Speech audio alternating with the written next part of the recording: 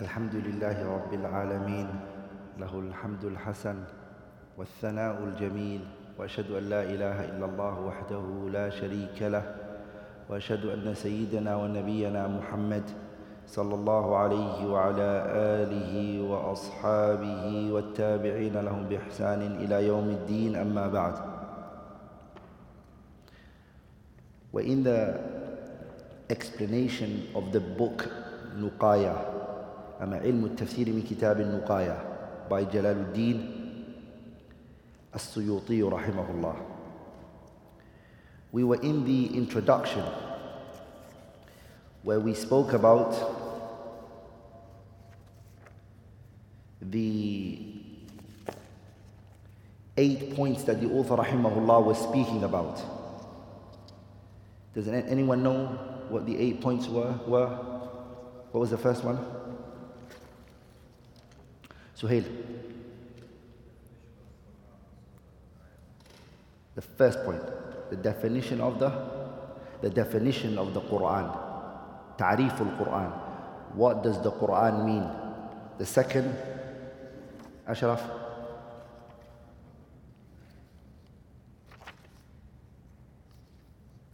Second? Hey, Kamran. Ta'rif al-Surah. The definition of Surah. Hey. Ta'rif al-Ayah. So I told you that. Point number 3 was Ta'rif al-Ayah. We took those 3, right? Today, what are we going to take? Tafadul al-Quran. Today we're going to take what the scholars call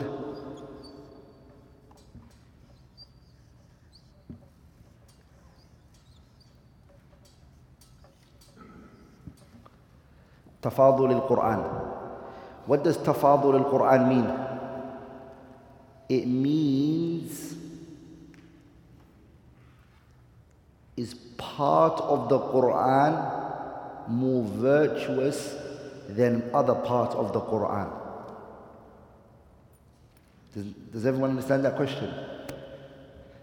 Tafadul al-Quran means, does the Quran have virtue, some of Allah's speech?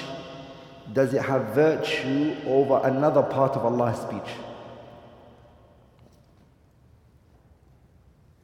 In essence, can Allah's words have fadil and mafdul? Virtuous and less virtuous. Does that make sense? Because the Quran is whose speech? Allah's speech, subhanahu wa ta'ala. So can we say Allah's speech, there's a virtuous and there's a less virtuous? Write this down. The people of knowledge, فأهل العلم مختلفون في وقوع التفاضل في القرآن الكريم. The people of knowledge, they differ amongst themselves whether there is a concept of fadil and mafdul, virtuous and less virtuous. Whether that can even occur in the Quran. That part of the Quran is virtuous than another part of the Quran. There is difference of opinion amongst the scholars. The first group of scholars, they say there is no, this doesn't exist. So the first group of scholars, they say there is no such a thing as a virtuous ayah or a virtuous hadith. This doesn't exist. Is that clear? But that opinion is weak. That opinion is weak. وَالصَّحِيحُ وُقُوعُ ذَلِكَ. The strongest opinion is that there is وقوع تفاضل القرآن الكريم, that the Quran al-Kareem, there is tafadul. And this is a view held by Ahlul Sunnah wal Jama'ah. The scholars who said there is clearly and categorically from the A'imma, number one is Ishaq ibn Rahuya.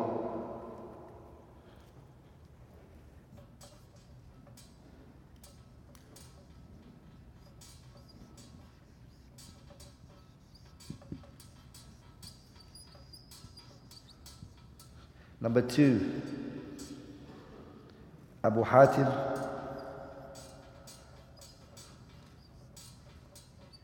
ibn Hibban. Number three, Abu Bakr ibn al-Arabi al-Maliki. Number four, Ibn Taymiyyah.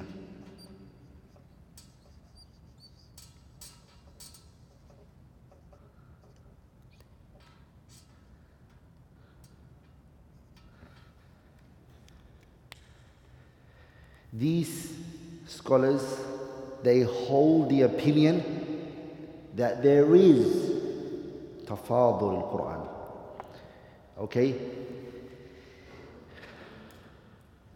Now I want to teach you something. If a group of scholars say something, and another group of scholars say something, do we say there's difference of opinion and we leave it like that? Or do we look at which of the two parties has evidence? What we can't do is we can't bring a third opinion. We can't bring a third opinion. But we look at both parties. So we say to the first party, do you have evidence? Give it, if you do. If they say, no, we don't. You say to the second party, do you have evidence? If they say, yes, we do, we will take the ones who have evidence than the ones who don't have evidence. Does that make sense? In this situation, these imams have evidences. And the evidence is قوله تعالى, the statement of Allah, ما ننسخ من آية أو ننسها نأتي بخير من. We come with that which is better than it. We bring about نأتي بخير منها. نأتي بخير منها means what? We do not abrogate a verse except that we bring a better verse. This is Surah Al-Baqarah, ayah 106. Surah Al-Baqarah, ayah 106. Allah says, ما ننسخ, we do not abrogate. ما ننسخ من آية أو ننسيها نأتي بخير منها أو مثلها. We do not abrogate a verse except that we bring, in exchange of that verse, another verse better than it. Does that make sense? Also, that's one ayah. That's the evidence. Evidence on whose side? Ishaq ibn Rahuya's side. Abu Hatim ibn Hibban, Abu Bakr ibn al-Arabi al-Maliki, Ibn Taymiyyah. This is their argument. This is their evidence. The second evidence that they have is a hadith. They have a what? Hadith. This hadith is the hadith of Abi Sa'id ibn al-Mu'alla. The hadith is narrated by who? Abi Sa'id ibn al-Mu'alla. This noble companion narrated it. And the hadith is found in where? Where is it found in?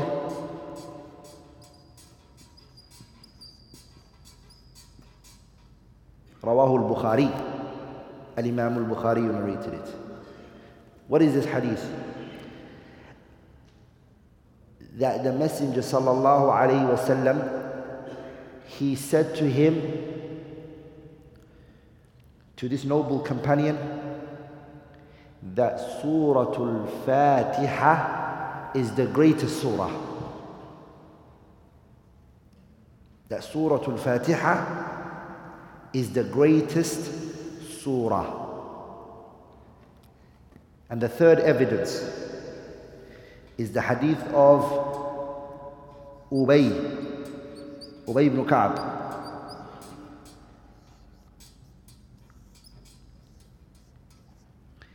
who narrated it. Rawahu Muslim.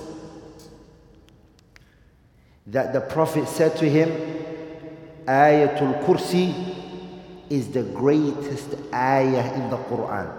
Idan Suratul Fatiha is the greatest surah in the Quran, and Ayatul Kursi is the greatest ayah in the Quran. How many evidences did we mention? 3 evidences. Which order did we mention the evidences? Kitabullah Azza wa Jalla, Quran. Ayah 106, Surah Al-Baqarah, مَا نَنْسَخْ مِنْ آيَةٍ أَوْ نُنْسِهَا نَأْتِي بِخَيْرٍ مِنْهَا أَوْ مِثْلِهَا. Ayah. And we explained what the ayah means, right? Does everyone understand the ayah? Is there anyone who doesn't understand the ayah? The 2 we brought is this hadith Abi Sa'id al-Mu'alla. The Prophet told him, Fatiha is the greatest surah. Bukhari narrated it. Ubay ibn Ka'b, the Prophet told him, Ayatul Kursi is the greatest ayah. Muslim narrated this. Good. We now take from this that the Quran, within it, there's virtues. It's not all the same. The speech of Allah has levels. Sahih, we agreed on that, right? We do. We all agree, right? No one holds any other opinion. Here's the question now. Before I go into the question, the virtue of the Quran, some of the Quran over the other, is a mas'ala tawqifiyah, meaning it's taken from the Quran and the Sunnah. No scholar can look at an ayah and say, powerful meaning this ayah. This ayah is right after Ayatul Kursi. Are we all together, brothers? The issue of what makes a verse virtuous and another verse less virtuous, it all comes from who? Allah and His Messenger. Then it's not an issue of a scholar's ijtihad, his independent reasoning. No. Am I making sense? Crystal clear? But what the scholars did was, they said, we want to find out what makes an ayah more virtuous than another ayah. We just want to know the reason. Are we all together, brothers? Am I making sense here? The scholars, they said, we want to look at the reason of why one particular verse might be virtuous than another verse. The wisdom, the reasoning. Why Ayatul Kursi was chosen over any other ayah. Are we all together, brothers? Does that make sense?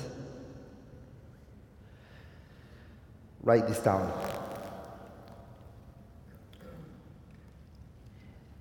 The scholars who agreed on there being tafadul in the Quran, meaning virtue within the Quran, they differed amongst themselves in where the virtue came from. They differed amongst themselves in where the virtue came from. In two opinions. In how many opinions? In two opinions. The first one is أن التفاضل يتعلق بثواب القراءة. The first one is أن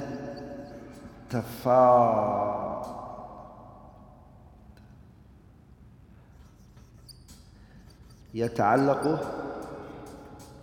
بثواب القراءة.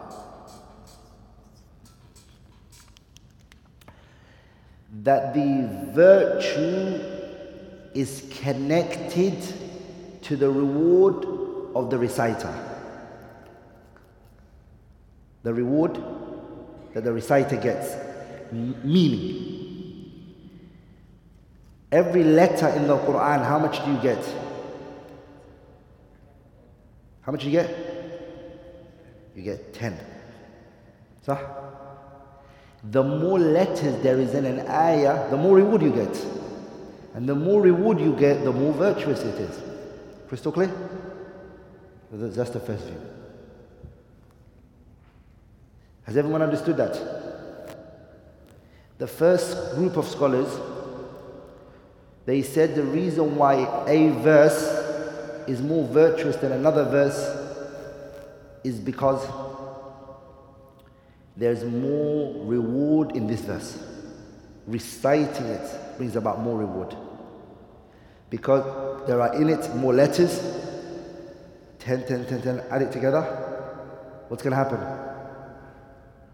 You get more reward out of it. And this view is weak. Why? We just took right now in the hadith of Ubay ibn Ka'b in Sahih Muslim that the Prophet said to him, Ayatul Kursi is the greatest ayah in the Quran. True or false? But it's not the longest ayah. It's not what? It is not the longest ayah. Are we all together, brothers? Am I making sense? If you look at how many letters there are in Ayatul Kursi, and if you look at how many letters is in the ayah, the longest ayah in the Quran, Ya ayyuhalladhina amanu idha tadayantum bidaynin. Ayatul Dayn has more letters than Ayatul Kursi. But Ayatul Kursi is more virtuous. So it's not an issue of the reward of reciting the letters necessarily. So what is it? The issue is the second,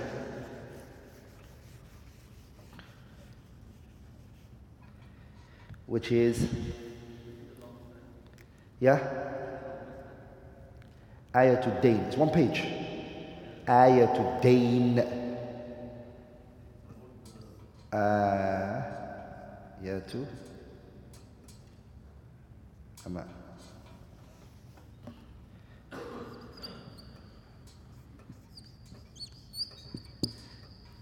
It's called Ayatul Dayn, sah? The second reason is, I rubbed it off fast. Sorry. Number two is أن التفاضل يتعلق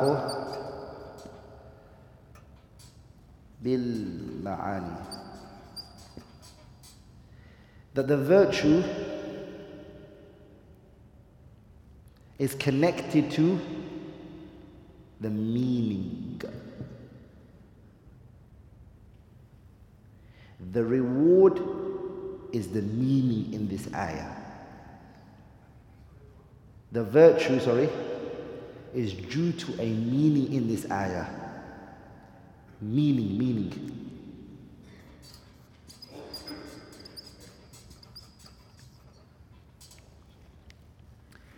meaning that's in the ayah. Are we all together? There's a meaning in this ayah that gave it virtue, that put it up. And Ayatul Kursi has that meaning because it talks about what? The greatest meaning, which is Tawheed of Allah Azza wa Jalla, which nothing is higher than it. Are we all together? Suyuti, Jalaluddin As-Suyuti, he holds the opinion that it's the meaning. And I personally agree with him. It's the meaning. This is the strongest. But he says, rahimahullah, that the verses that talk about Allah are more virtuous than the verses where Allah is talking about the people and the dunya and etc. And that's not correct. That is incorrect. Why? The reason is because, again, which surah did I say was the greatest surah? Yeah? Surah ish? Surah Al-Fatiha. You all know the hadith in Sahih al-Bukhari, hadith Abi Hurairah, where Allah Azza wa Jalla said, قَسَمْتُ الصَّلَاةَ بَيْنِي وَبَيْنَ عَبْدِي نِصْفَيْنِ. I divided Surah Al-Fatiha into what? Into what? I divided Surah Al-Fatiha into what? Half. Half is for Allah and half is for who? The creation. So if we take Suyuti's argument, well, half of Fatiha is not about Allah, it's about the human. Are we all together? Does that make sense? Have you understood my point? Surah Al-Fatiha, there's a hadith in Sahih al-Bukhari on the authority of who? Abu Hurairah. That Allah Azza wa Jalla said, I divided Surah Al-Fatiha into half. Allah is saying, I divided Surah Al-Fatiha into what? Hadith Qudsi. I divided Surah Al-Fatiha into half. The first half of Surah Al-Fatiha is who? Allah. Alhamdulillahi Rabbil Alameen, Ar-Rahman Ar-Rahim, Maliki Yawmiddin, Iyaka na'budu wa Iyaka nasta'een. Allah. Ihdina as-Sirat al-Mustaqim onwards, it's what? It's the slave now. So if we take Suyuti's argument, which is that a verse is virtuous because it's talking about Allah, then Fatiha isn't all of it. The last part of Fatiha is regarding this creation because of the hadith. Because hadith says what? قَسَمْتُ الصَّلَاةَ بَيْنِي وَبَيْنَ عَبْدِي نِصْفَيْنِ وَلِعَبْدِي مَا سَأَلَ. My slave has what he asks for. And Allah divided it between himself and the creation. Half of it is Allah's, and Allah is saying half of it is for the creation. Anyways, I say that the virtue in the ayat are based on the meaning. How in the meaning? Allahu A'lam. Are we all together? It's based on the meaning. Okay? Allah knows best. Point number 5. What's written for you guys in point number 5?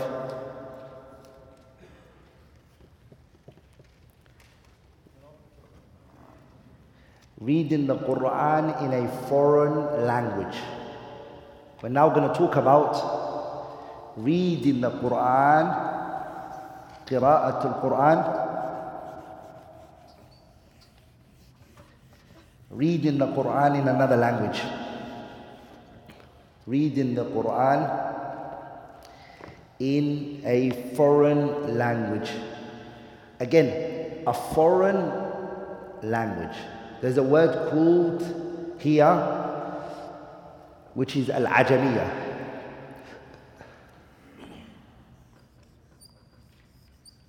The author used this word, right? Reading the Quran in a Ajami language. What does al-ajamiyah mean? It's كل لغة سوى العربية. كل لغة, every language سوى العربية, other than the Arabic language, is called a what? So it's a ismun لكل لغة سوى العربية. It's a term used for any language other than the Arabic language. Okay? Can you read the Quran in that language? So, can I say Allahu Akbar in the name of God, the most merciful, the most gracious? Can you read the Quran like that? In another language other than the Arabic language? No, it's haram. It's impermissible. What's the evidence for that? Because of the ayah, قُرْآنًا عَرَبِيًّا غَيْرَ ذِي عِوَجٍ لَعَلَّهُمْ يَتَّقُونَ. Ayah 28, Surah Zumar. قُرْآنًا عَرَبِيًّا غَيْرَ ذِي عِوَجٍ لَعَلَّهُمْ يَتَّقُونَ. Ayah 28, Surah Zumar. Are we all together, brothers? So the Quran cannot be recited in any other language. Does that make sense? You can't. Huh? Anywhere. You can't. Why? Suyuti mentions it in his Itmam al-Diraya, which is an explanation of the book that we're taking. He explained it. He said, لِأَنَّهُ يُذْهِبُ الْإِعْجَازَ الْقُرْآنِ الَّذِي أُنزِلَ لَهُ. It will take the miracle that is in the Quran.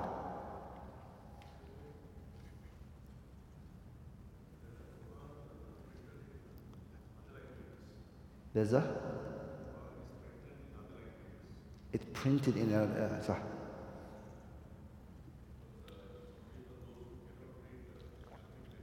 Mm-hmm. So, learning the meaning of the Quran is the point we're going to come after. Yeah, we're going to come to it again. Also, the issue of tarjama of the Quran, which is the next one. Or the transliteration.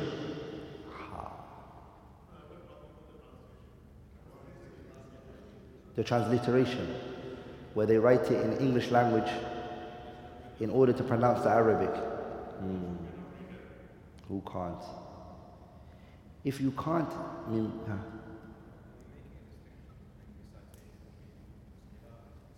yeah. Any reading, no doubt, no doubt.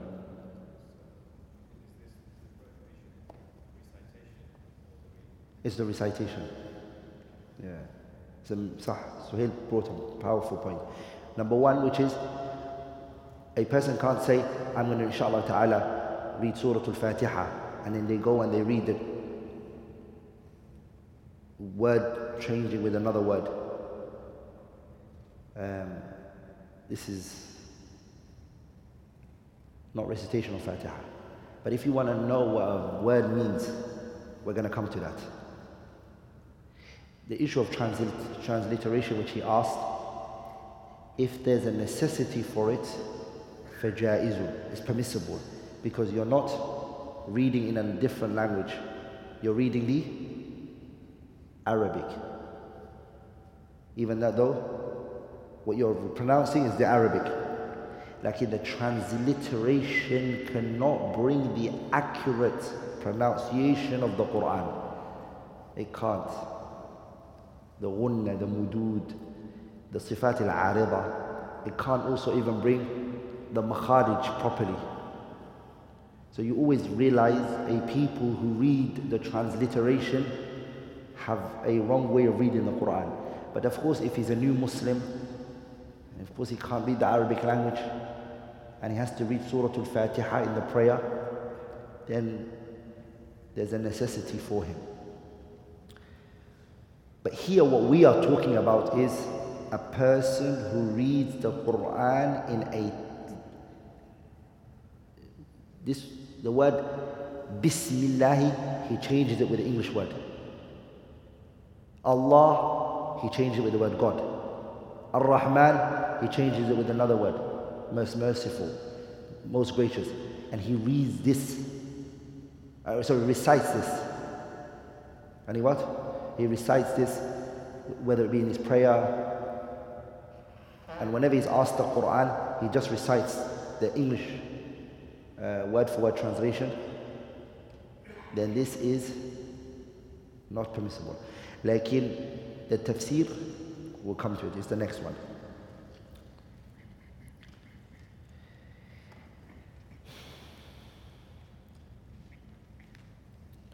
Number 6 now.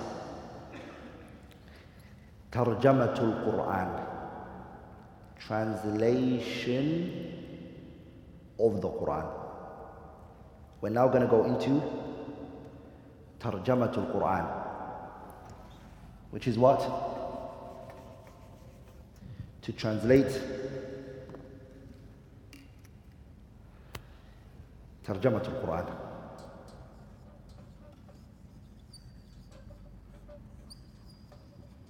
Suyuti mentions Tarjamatul Quran. Tarjamatul Quran means translation of the Quran. The translation of the Quran happens in 2 ways.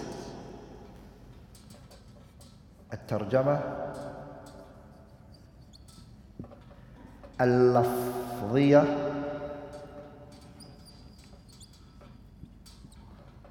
and the second one is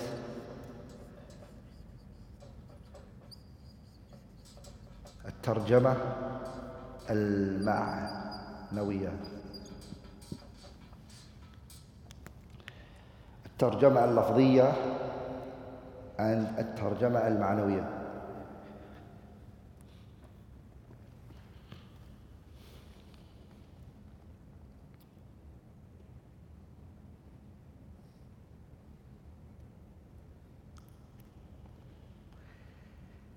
This first type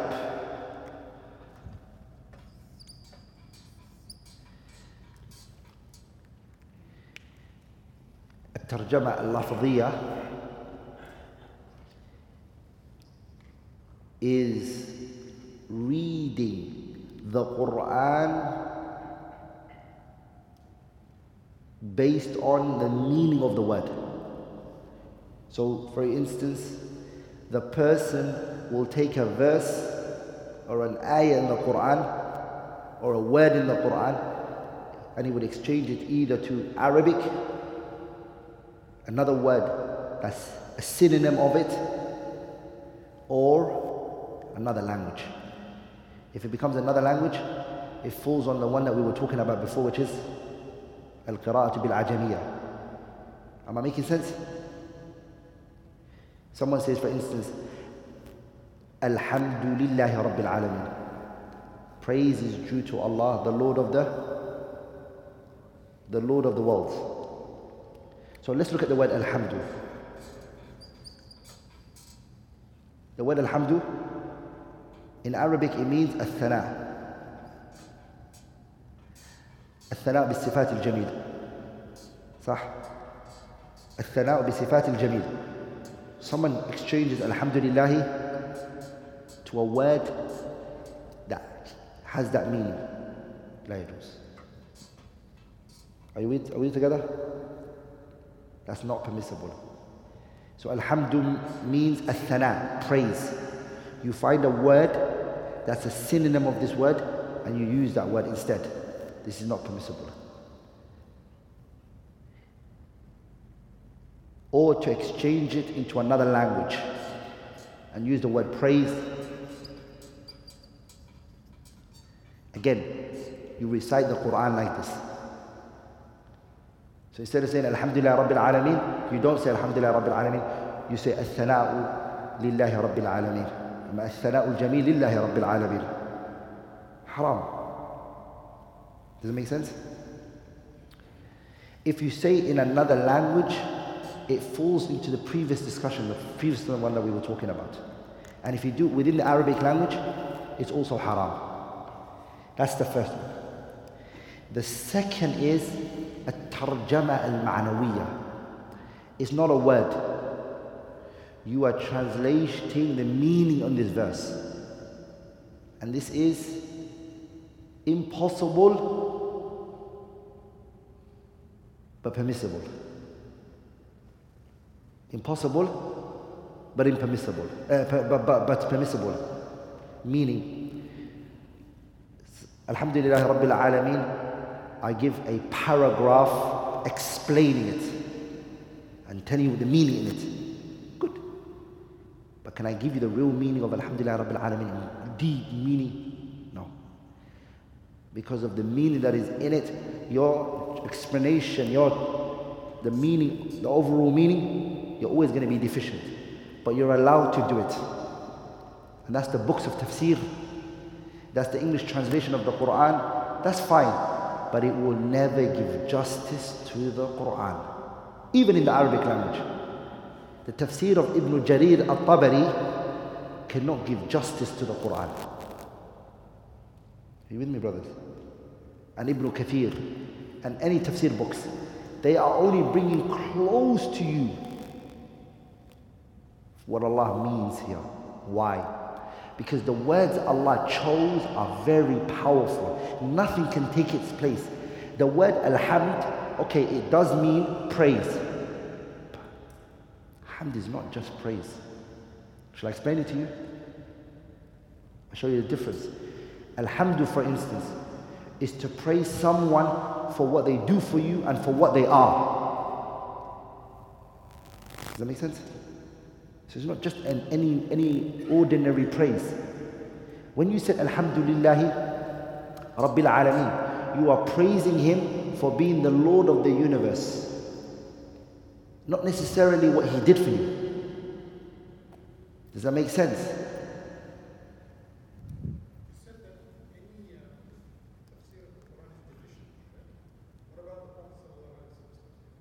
The meaning He gave to us, salawatullahi wa salamun alayhi. We won't say the Prophet's meaning, the meaning he brought out of the Quran is deficient like that. But we will say that the wording that the Quran chose is always stronger than the wording that is chosen by any individual. The meaning in the Quran is always being brought close. Like to exactly go into the depth of what is in the Quran, you'd have to go to more than one tafsir.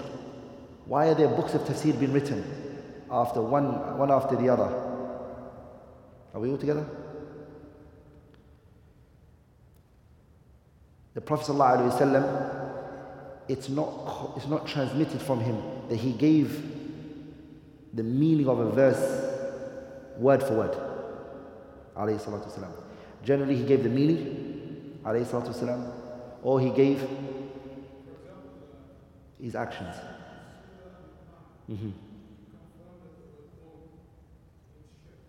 The word qawm means shirk now. Again, this inna shirka la dhulmun azim means what? It means shirk na'am. So the word oppression means shirk in this particular verse. But the Prophet ﷺ didn't explain the الَّذِينَ آمَنُوا وَلَمْ يَلْبِسُوا إِيمَانَهُم بِظُلْمٍ. This tanween tankir, this indefinite tanween that's is it commonly used in the Arab language? That if a word is indefinite, let me explain one thing to you.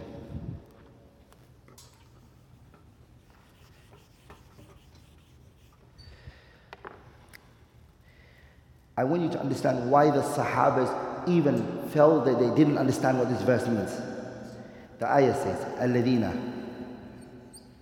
آمَنُوا. الَّذِينَ آمَنُوا, those who believe. الَّذِينَ آمَنُوا. وَلَمْ يَلْبِسُوا إِيمَانَهُمْ بِظُلْمٍ أولئك لهم الأمن وهم مهتدون. صح؟ Okay. الذين آمنوا ولم. Lam is a nephew. It's a negation. ظلم is a nakira. Meaning, it's a, so this is a negation. This is an indefinite. This meaning becomes every form of oppression, because the principle is a negation preceding an indefinite shows umum. It shows generalization. Are we all together? So the Prophet never explained to the companions, because that's why they thought it's all of the oppression. They're Arabs, they understand that. He only told them it's just dhulm here. This means shirk. This dhulm means shirk specifically. But the Prophet didn't explain why this it was said like this, alayhi salatu wasalam. Do you see my point? So there's always more meanings that could be understood to it. The Prophet only reached the maqsood, the objective of what is in the ayah. Does that make sense? And there's without a doubt wisdom in all of this.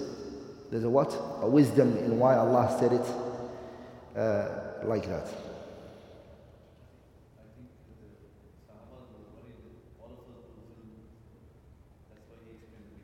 So that's why when they read the ayah and they saw that the word dhulm is general, then they said, "Oh, Messenger of Allah, who doesn't oppress himself? Like, who doesn't do sins?" Because the oppression is three types. Sah, dhulmullah, which is shirk. Dhulmul nafs, which is to oppress yourself. And then the third one, which is dhulmul makhluqeen,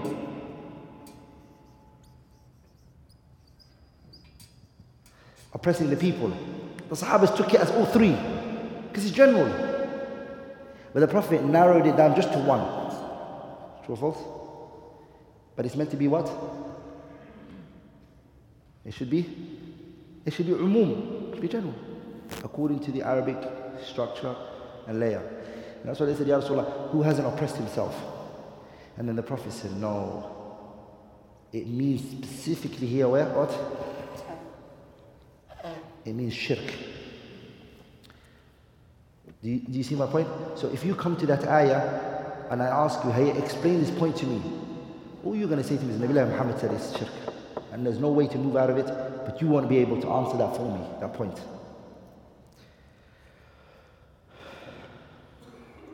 Point number 7. قراءة القرآن بالمعنى. Can you read the Quran based on meaning? Can you read the Quran based on meaning? What does it mean, can you read the Quran based on meaning? It means قراءته بالنقص أو المرادف. إنه بما تعملون بصير. إنه بما تعملون بصير. إنه is referring to who? Allah, right? I take the pronoun out and I bring the lafzul jalala and I say, Inna Allah bima ta'maluna basir. Is that fine? Do you guys get it? I say, for instance, Innahu bima ta'maluna basir. One example. This pronoun, which is innahu, Who is referring to who? We all know it's Allah, right? Is there any discussion? I drop this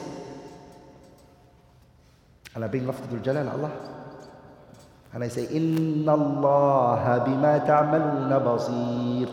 Is that correct? Can I do that? Are we all together, brothers? Or I say,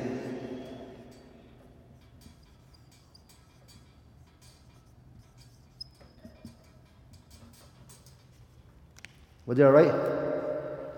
Huwa Allahu. What did I get rid of? The qul. Because the qul was used for who? The Prophet sallallahu alaihi wasallam. And he's not there anymore. He's not the one being spoken to.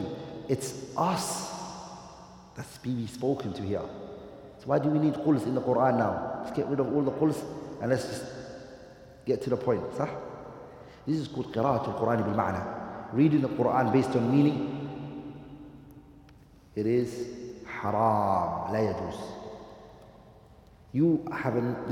You're saying the way I'm reading doesn't negate the meaning. If the pronoun here is referring to Allah, I want to use my own wording. I mean, I haven't destroyed the meaning. No. There's a wisdom why Allah chose the pronoun and didn't bring the lafz al-jalala. Are we all together? And Allah knew that Muhammad sallallahu alaihi wasallam is going to die and the ummah are going to live on and the qul. So he, subhanahu wa ta'ala, wants it in there. It shouldn't be touched. So this is called reading the Quran based on meaning. You can do that for hadith, but not for Quran. Hadith, you can narrate it based on meaning.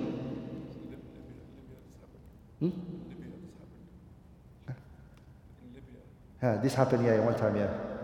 There was a particular person who said, let's take all the quls out of the Quran.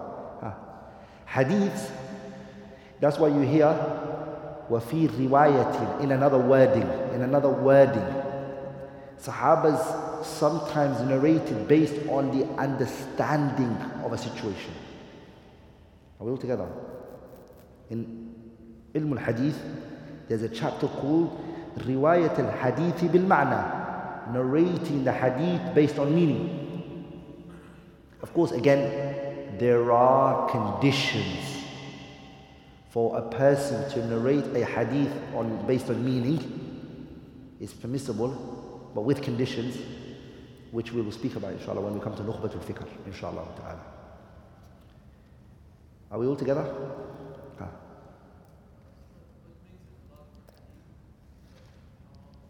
Because the Quran is muta'abbadun bitilawati. Every letter, we are worshipping Allah on it. Every letter is a reward. Nothing can be dropped. As for hadith, do we worship Allah on every letter we read? Hadith. No. We worship Allah on the overall concept of teaching or benefiting or memorizing. Like we don't get reward for every letter of the hadith. Does that make sense? Good. The eighth and final point. The eighth and final point, which is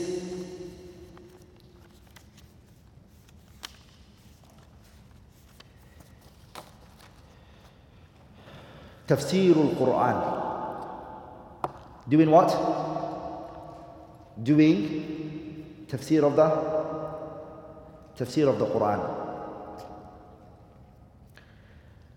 The author, rahimahullah, he mentioned, Jalaluddin al-Suyuti, he mentions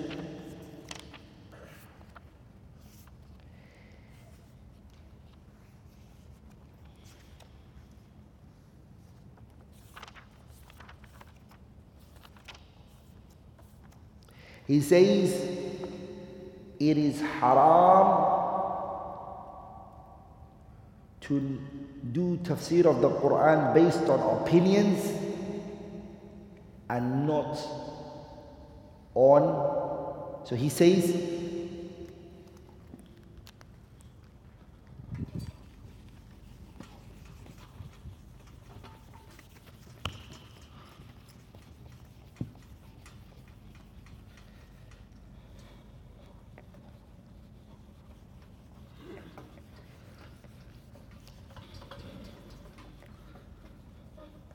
Suyuti is saying a concept of tafsir. He's mentioning tafsirun bil-ra'i, and the second one is tafsirun bil-ta'wil.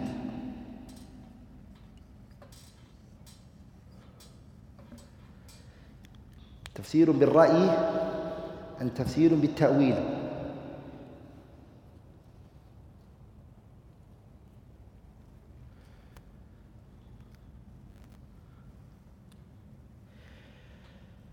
Tafsirun bil-ra'i, he's saying la. And tafsirun bil-ta'wil, he's saying it's what? He said it's permissible. What is the difference between the two? Tafsirun bil-ra'i and tafsirun bil-ta'wil is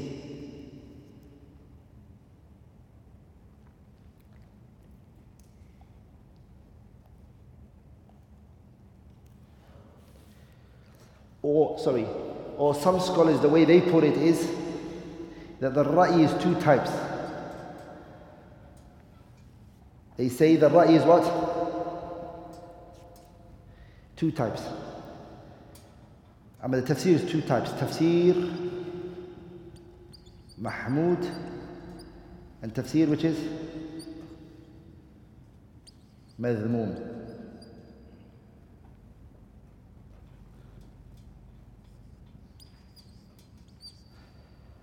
The scholars break the tafsir into two. They say it's tafsir, a praiseworthy tafsir, and a blameworthy tafsir. What did I say? Madmad. It's tafsir madmoom, okay?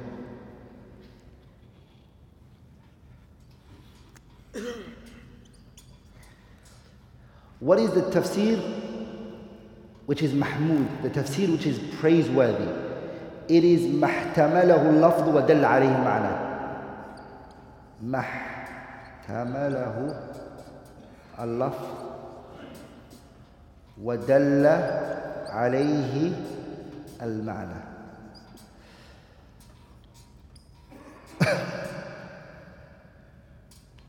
The wording shows it and the meaning carries it as well. This wording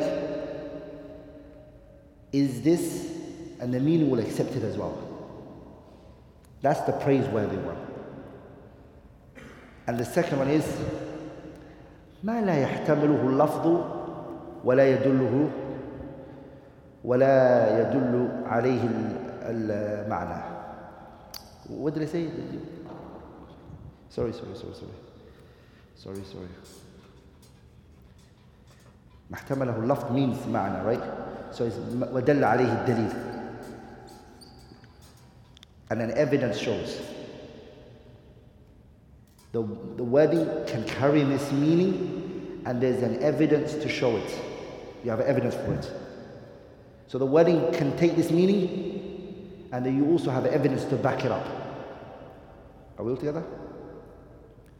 If you look at Tafsir Ibn Jarir al-Tabari, and you read it sometimes, Ibn Jarir takes a verse, he comments on the verse, Ibn Jarir. And what he does is, he says, if I say that this verse means this, according to the Arabic language, the wording of the ayah, it can take this meaning. Ibn Jarir is saying this. The ayah can take this meaning. I know two places he said it in. Surah Yusuf and Surah Al-A'raf. Ibn Jarir is saying, this ayah, the wording can accept this meaning. But I don't have no evidence for it. I just have no evidence. So I won't explain it to be that. Or to be more precise, he says no one preceded me in this interpretation of the ayah. even that though the word can accept it. Are we all together, brothers? Am I making sense here? Very important. احتمله اللفظ ودل عليه الدليل. The blameworthy one is the wording cannot carry this, and there's no evidence to show it. Are we all together, brothers? This first one is an istidlal and an istinbat, which is praiseworthy, good. By the way, these two, they all fall under a tafsir bil-ra'i. It's praiseworthy. This is good. Sahabas did this one. This one is not permissible. What does tafsir bil-ta'wil mean? Tafsir bil-ta'wil means you use, in other words, tafsir bil-ma'thur. You use, to explain an ayah, you use another ayah. So this one means Al-Quran, As-Sunnah, Aqwal al-Sahaba, and Aqwal al-Salaf. The Quran, the Sunnah, and the Aqwal of the Salaf. This one's permissible, this is good. That's why he said it's good. And he said, Suyuti said, this one is not allowed. He means this one, which type? But not this one. This is fine. This is fine. There's no problem with that. Now we are actually going to start the book, inshallah ta'ala. These were 8 points that the author rahimahullah put forward basically before the book starts. Now we're going to go into the 55 types of ulum al-Quran that he wants you to know.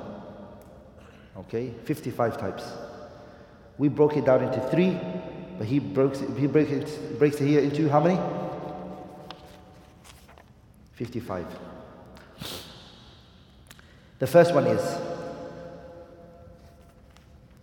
by the way, everybody has a PDF right now, sah? It was sent to them, email. Everybody received the PDF by email? So now we're going to go into أول ما نزل ما يرجع إلى النزول, the descending of the Quran. In this chapter, we're going to take how many types? Yeah? 12. Write this down.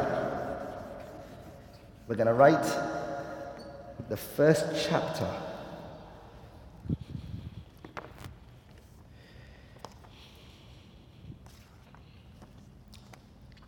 Again, remember the book is how many types? 50?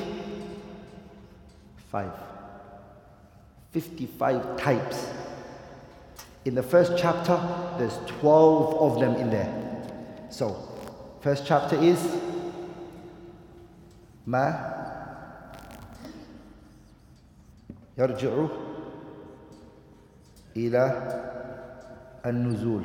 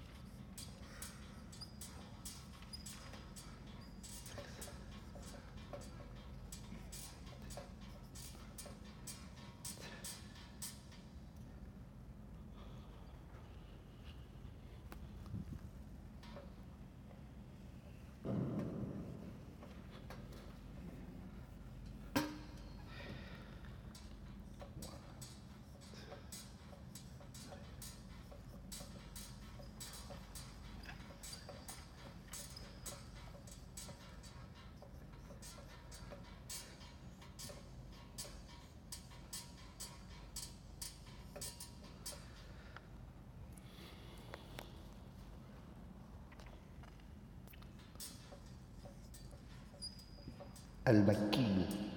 Second, المدني. Third, الحضري. Fourth, السفري 5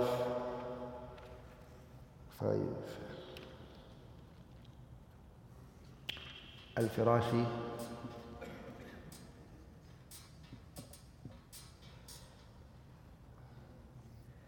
الليالي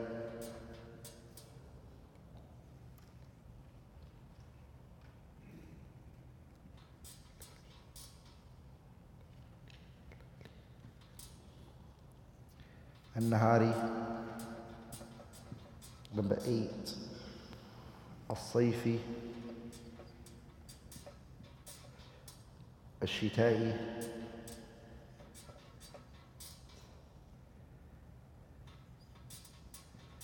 number 10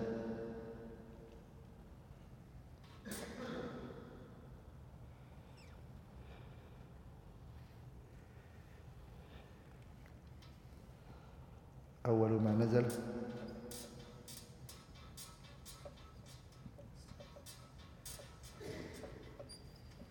آخر ما نزل and أسباب النزول.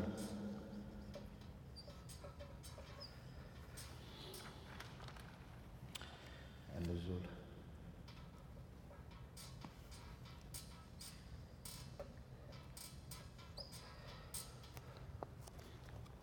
I'm sorry, my handwriting is very small. Okay.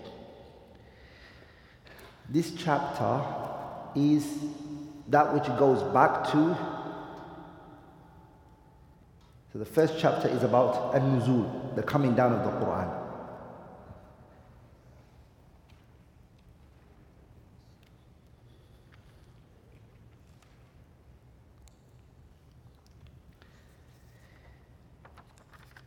The first, these are the 12 in the first chapter. The first five,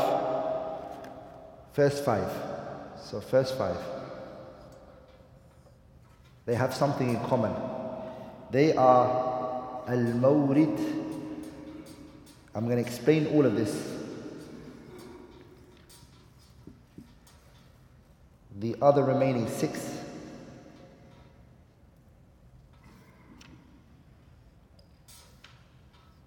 is al-mawrid al-zamani.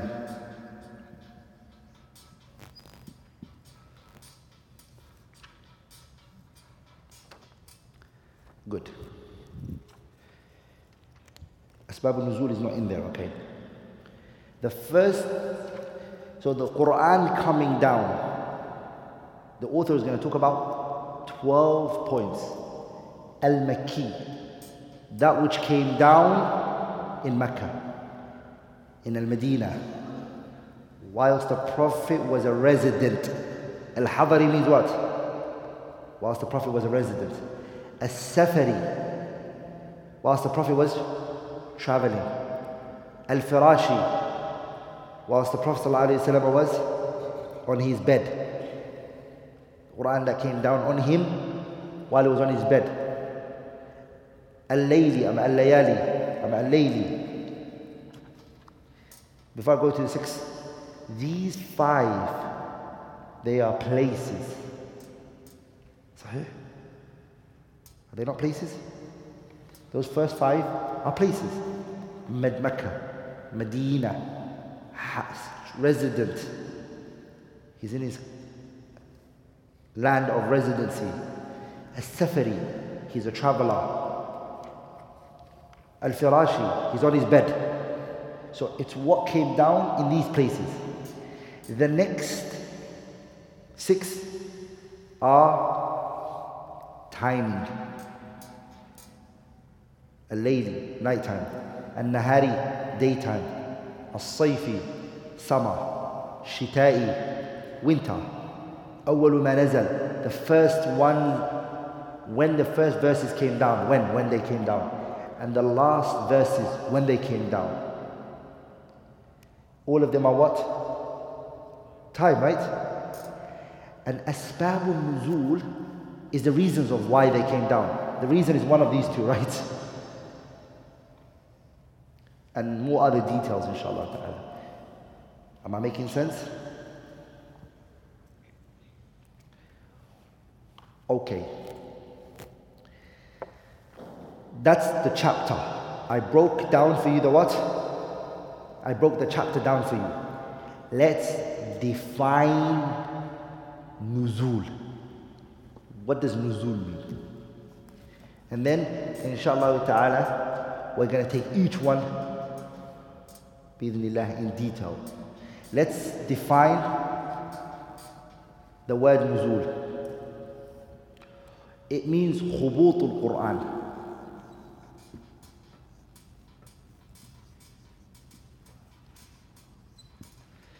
It means, khubut means to come down. The Quran coming down, min Allahi, from Allah. Khubut al-Quran, min Allah. The Quran coming down from Allah. The way that it comes from Allah is in two ways. Subhanahu wa ta'ala.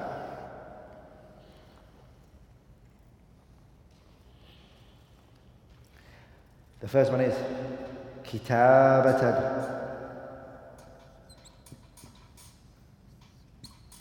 The first one is the Quran came down as something written. The whole entire Quran was written. It came down. That's the first one. And the second one is takliman.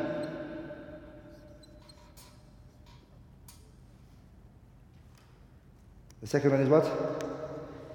Takliman.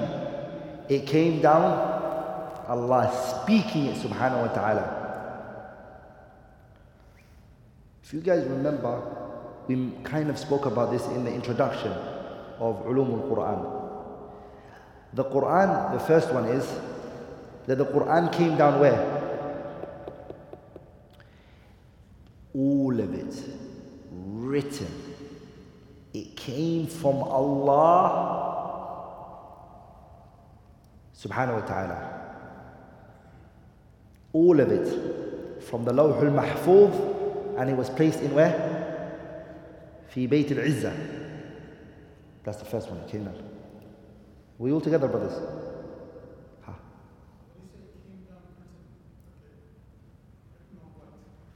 Allahu Alam. We don't know. But all of it was written. From Lawh al-Mahfuz, and it was brought to Bayt al-Izzah. This,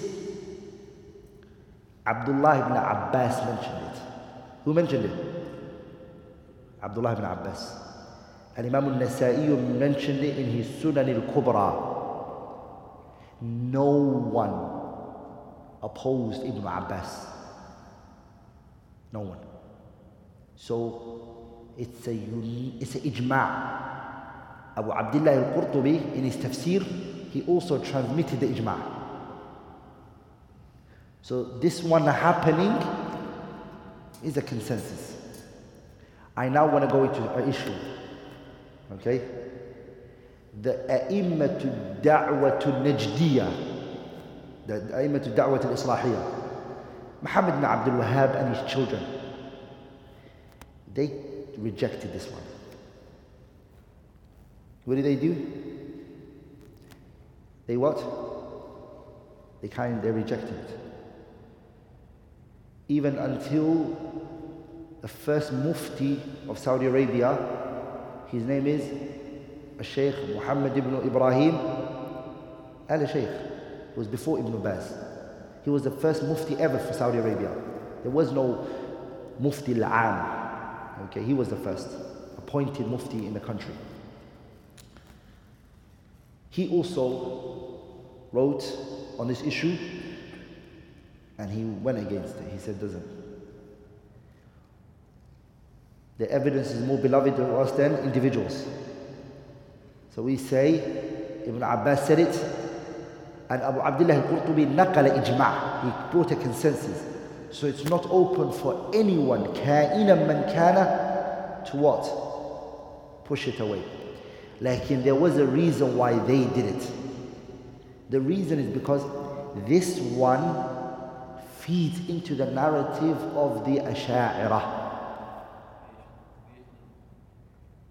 Yeah, I'm going to come to it now. This one feeds into the narrative of the what? The Asha'irah. How does it? They say that the Quran came down from Lawhul Mahfuz and it was placed in Baytul Izzah, and Jibreel came and he took it from Baytul Izzah and he brought it to the Prophet. So Allah does not speak. And they negate the characteristics of speech. Am I making sense here? And from the books of Aqeedah, and the things that we take is that the Quran is what? Kalamullah, the speech of Allah. So again, Muhammad Abdul Wahhab and his offspring, they said if we accept this, we're going to line with the Ash'ari, and that's not true. The reason is because the way that the Quran came down is in two ways. The first one is kitabatan, and the second way it came down was what? Takleeman. Allah subhanahu wa ta'ala, it was heard from him by Jibreel. Jibreel took it from Allah directly, subhanahu wa ta'ala. Are we all together? Jibreel took it directly from Allah Azza wa Jalla. Am I making sense? Jibreel took it from Allah, which is the second one. But this one doesn't negate this one, nor does this one negate this one. Both of them happened. And it rather shows how important this Quran was and the way that it was taken care of, that it came down kitabatan. And now also Allah Tabarak wa Ta'ala made sure He passed it on to Jibreel, and Jibreel heard it from Allah. Ahlul Sunnah believe Allah's speech, Kalamullah, is two things. Harf, which means word, and sawt, which means a sound.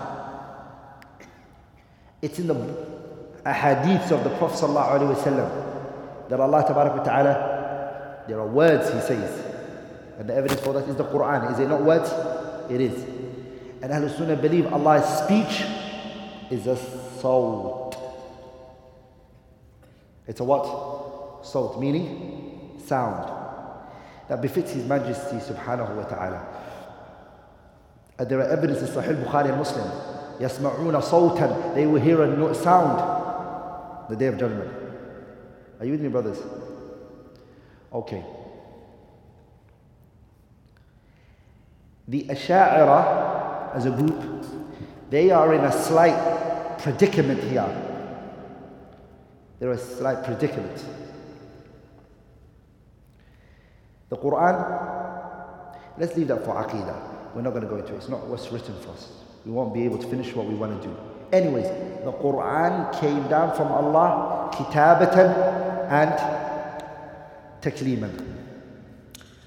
Does that make sense? It makes sense, inshallah. Now let's go into the first type, which is Al-Makki and also Al-Madani. We'll do the first two, inshallah, today. We'll do the first two, Al-Makki and Al-Madani. The author, Suyuti, Abu Salih, can you rub it off, please?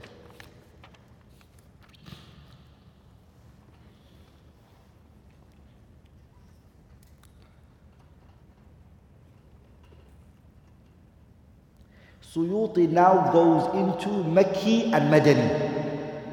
He goes into what? He goes into Makki and Madani. And he speaks about it in two ways. He speaks about in two ways.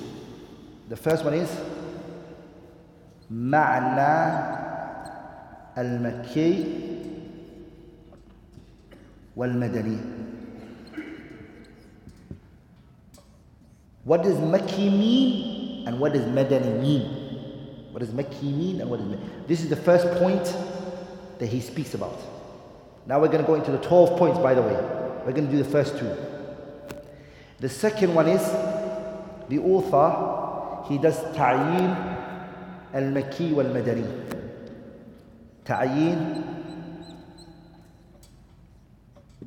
al-Makki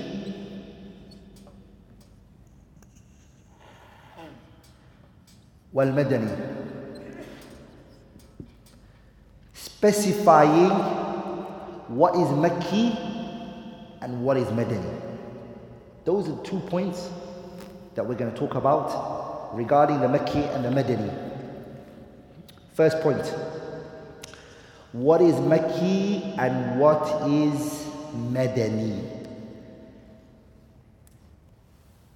Makki is Makkiyun is nazilatun qabla al-hijrah. Makki is whatever came down before the hijrah. Whatever came down before the hijrah is what? Is Makkiyun. As for Madani is what? Nazilatun ba'da al-hijrah. Very good. The Prophet ﷺ, he stayed in Mecca and he stayed in which one? In Medina. Which of them did he stay the longest? Yeah?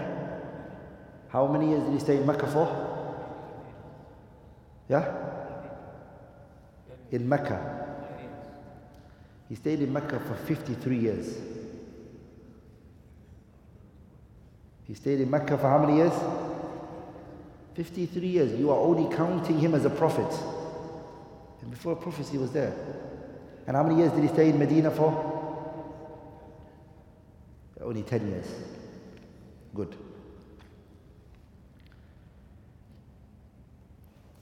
So we say Makki and what? Is that which came before the Hijrah. And Madani is what? After the Hijrah. So what about what came down in Ta'if? When the Prophet went to Ta'if, and he was in Ta'if, hey, what do we say?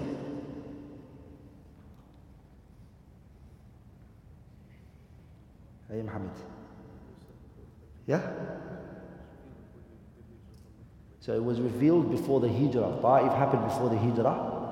Even though it wasn't in Mecca, and Ta'if isn't in Mecca, it's outside Mecca, it's still considered to be what? Makkiyun. And then Makkiyun is what? Before the Hijrah. Anything that happened before the Hijrah, even if he was outside Mecca and it came down on him, still considered what? Makkiyun. And anything after that's seen as Madaniyun.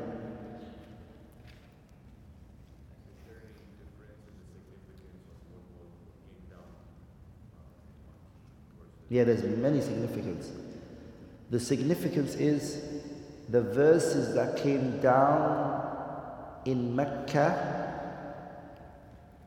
were generally shorter. The verses were shorter. Reason, Quraysh were eloquent people. They didn't need much explanation. Summarized words, they could take out of it so much understanding. They were fusaha, bulagha, eloquent people.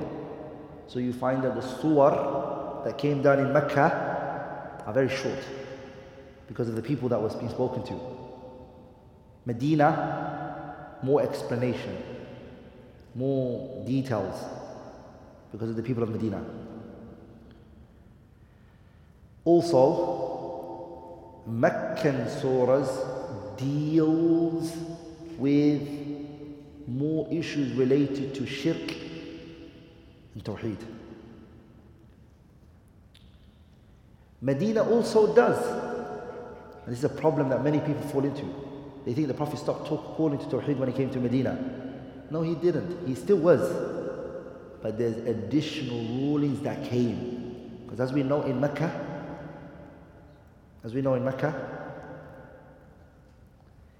the only act of worship that was obligatory after Tawheed was as-salah.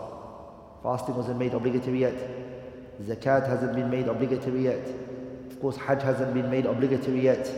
All of this, they come in where? In Medina. So Medina has more fiqh-related issues. Capital punishments. All of these, they came in where? In Medina. Jihad came in Medina. So more ahkam came in Medina than Mecca. So that's the significance. And also it's important to know the two, because if there is a verse which is in Mecca, and there comes a verse which is from Medina, and they seem to be going against each other, we know that the previous one is abrogated. And this one abrogates it. What does it do? It gets rid of that ruling. Because there were things that were allowed in Mecca, that were no longer allowed in Medina because of the additional rulings that were coming.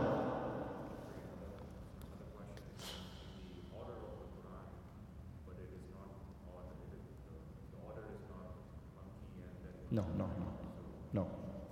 We're going to look at the specific surahs which are Makki and Madani.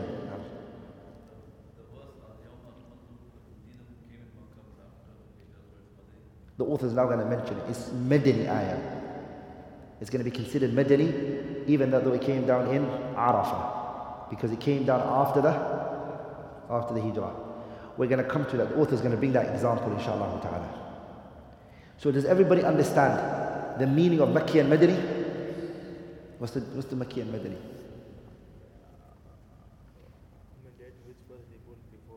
Before the Hijrah? After the Hijrah. So we finished the first point. Sah? We know what Makki and Madani means. Now we're going to move on to the second point, which is ta'yeen, specifying what is Makki and what is Madani. Okay, we need to specify it. We need to specify what is Makki and what is...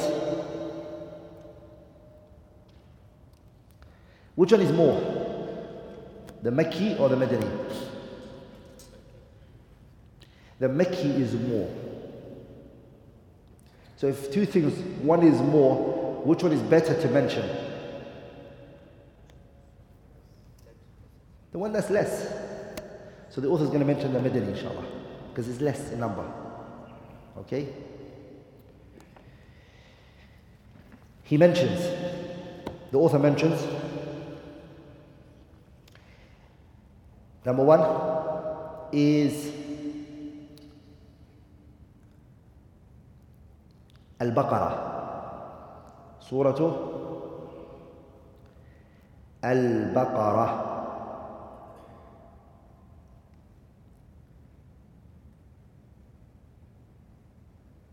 Surah Al-Baqarah is a Madani surah.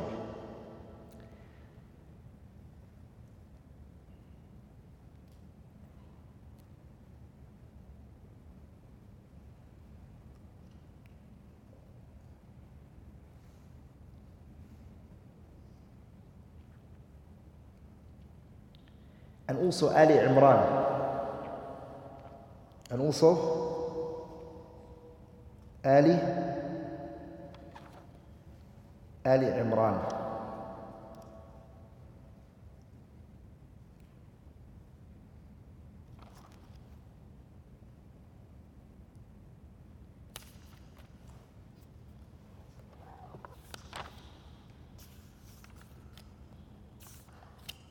The first one is Baqarah and what?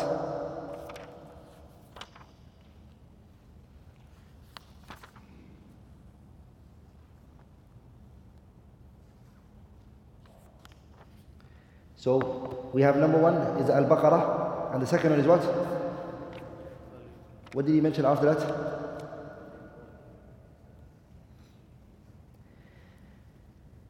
And Surah Al-Nisa. That's 3 now.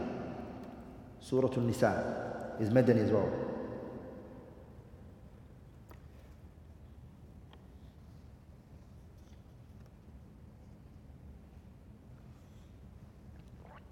So Surah Al-Baqarah, Surah Al-Imran and Surah Al-Nisa are what?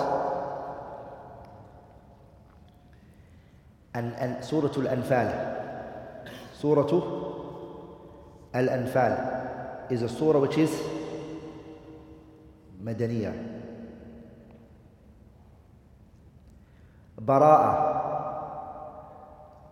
is what? Surah Al-Tawbah. Surah Al-Tawbah.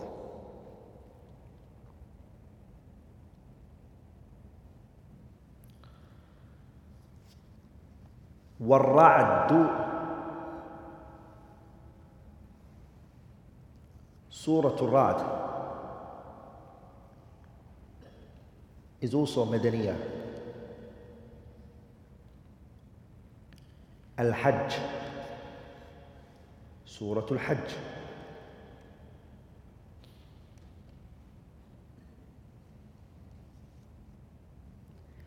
Surah Al-Hajj is different. It's one of those issues which are mu'tarakat al-anbar. It's not agreed upon. Some consider it to be Makki, and some of them consider it to be Madani. That's the view that some push and some view push it.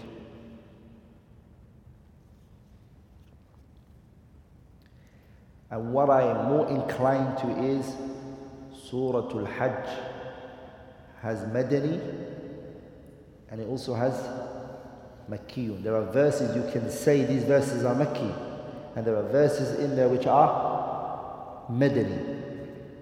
So it has both. So we're going to say Surah Al-Hajj is Maqsumatul Qismain, broken into 2 parts. First part of Surah Al-Hajj, first part is Makki. Surah Al-Hajj, the first part is Makki, and the second part is Madani. It's Madani.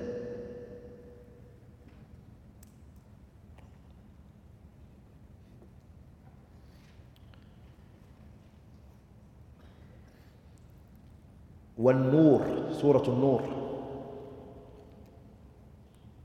And Surah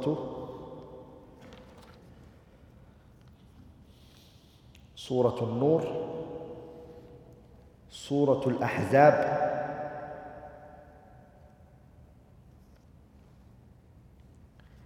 and Surah Al-Qital. Surah Al-Qital is Surah Muhammad. Surah Muhammad is also called Surah Al-Qital. Is a Madani surah.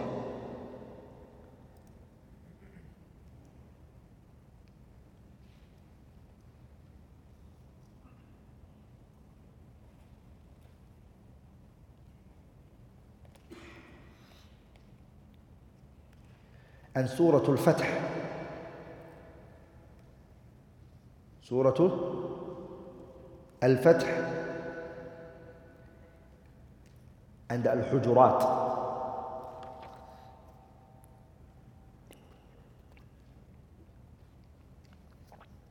Surah Al-Fath and Surah Al-Hujurat. Al-Hadid. Al-what? Al-Hadid. Surah Al-Hadid is what? Is from the surah. Surah Al-Tahrim.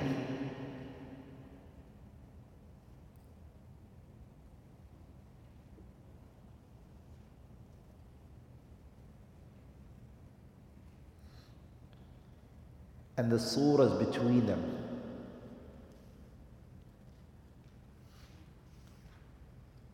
What was the last 2 I mentioned? Yeah? Hadid and what? Al-Tahrim. And all of the surahs between them. are all Madani. Surah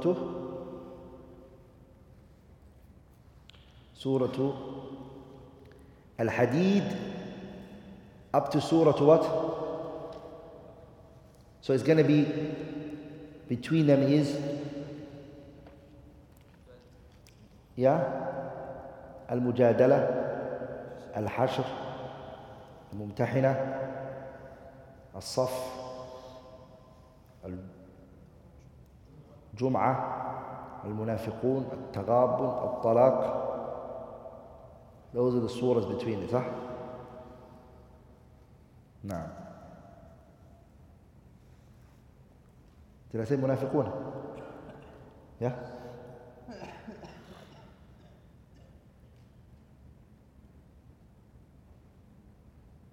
So it's those surahs. From Mujadala, sorry, Hadid to Surah Al-Tahrim. You can say Mujadala and Mujadila. Both ways you can say it. Surah Al-Mujadala ama Surah Al-Mujadila. Surah Al-Qiyamah. Surah Qiyamah. Surah Al-Qadr. Surah Al-Qadr. Surah Al-Zalzala. Surah Al-Zalzala. إذا زلزلت الأرض زلزالها. سورة النصر. سورة النصر.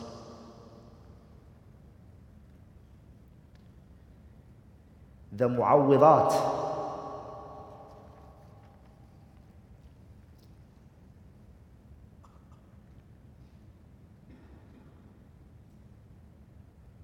Which is قل أعوذ بالفلق and قل أعوذ برب الناس. Why they're called معوضات؟ لاستفتاحهما بالتعوذ. You start with it with saying أعوذ برب. قل أعوذ بربي. Both of them, صح؟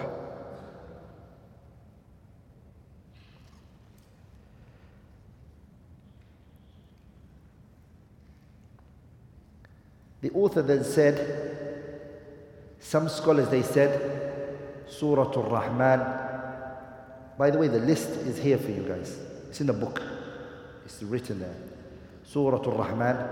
Some scholars said, Wal-Insan, Wal-Ikhlas, Wal-Fatihatu. Surah Al-Fatiha, by the way, it's differed upon. Some scholars they say it is Makkiyah. Some scholars they say it's Madaniyah. Some scholars have even said Fatiha came down twice. It came down twice. That which my heart sinks with and accepts is that Surah Al-Fatiha is Makkiyah. Why? Salah was made obligatory in Mecca. There's no Salah without Fatiha. Fatiha is Makkiyah, inshallah.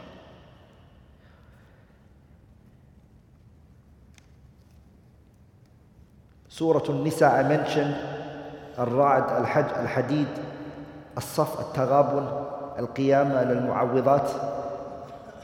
I mentioned all of that. Anyways, I'll break it all of it down for you.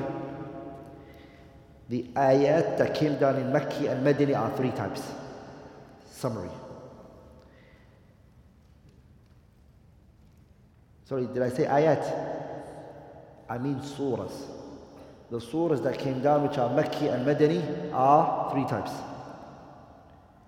ما هو مدني باتفاق. That which is Madani by consensus. And there are 20 surahs. 20 surahs, the scholars unanimously agree that they are Madani. There's no difference of opinion. The second is mukhtalafun fihi, there's difference of opinion.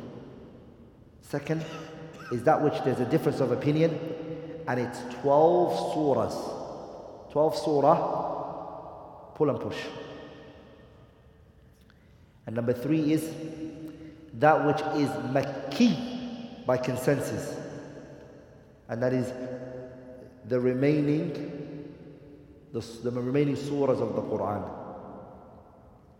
There's a poet whose name is Abil Hassan ibn al-Hassar.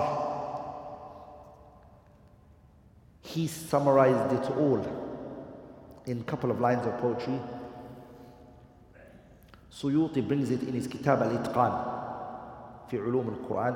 He says, يا سائلي عن كتاب الله مجتهدا وعن ترتب ما يتلى من السور وكيف جاء بها المختار من مضر صلى الإله على المختار من مضر وما تقدم منها قبل هجرته وما تأخر في بدو وفي حضر ليعلم النسخ والتخصيص مجتهد يؤيد الحكم بالتاريخ والنظر تعارض النقل في الكتاب وقد تؤولت الحجر تنبيها لمعتبر القرآن وفي القرى نزلت ما كان للخمس قبل الحمد من أثر وبعد هجرة خير الناس قد نزلت 20 من سور القرآن في 10 فأربع من طوال السبع أولها وخامس الخمس في الأنفال للعبر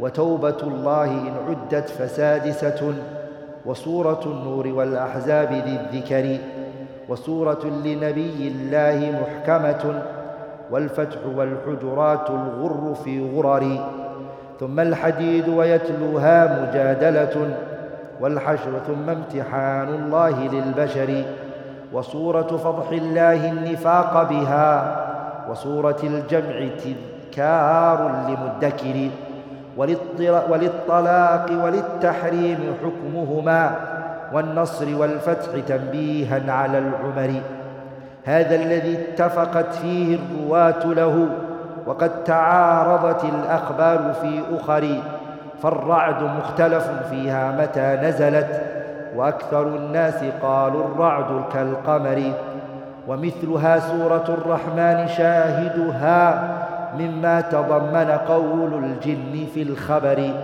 وسورة للحواريين قد علمت ثم التغابن والتطفيف ذو النذر وليلة القدر قد خصت بملتنا ولم يكن بعدها الزلزال فاعتبري وقل هو الله من أوصاف خالقنا وعودتان ترد الباس بالقدر وذا الذي اختلفت فيه الرواة له وربما استثنيت آي من السور وما سوى ذاك مكي تنزله فلا تكن في خلاف الناس من حصر وليس كل خلاف جاء معتبرا إلا خلاف له حظ من النذر.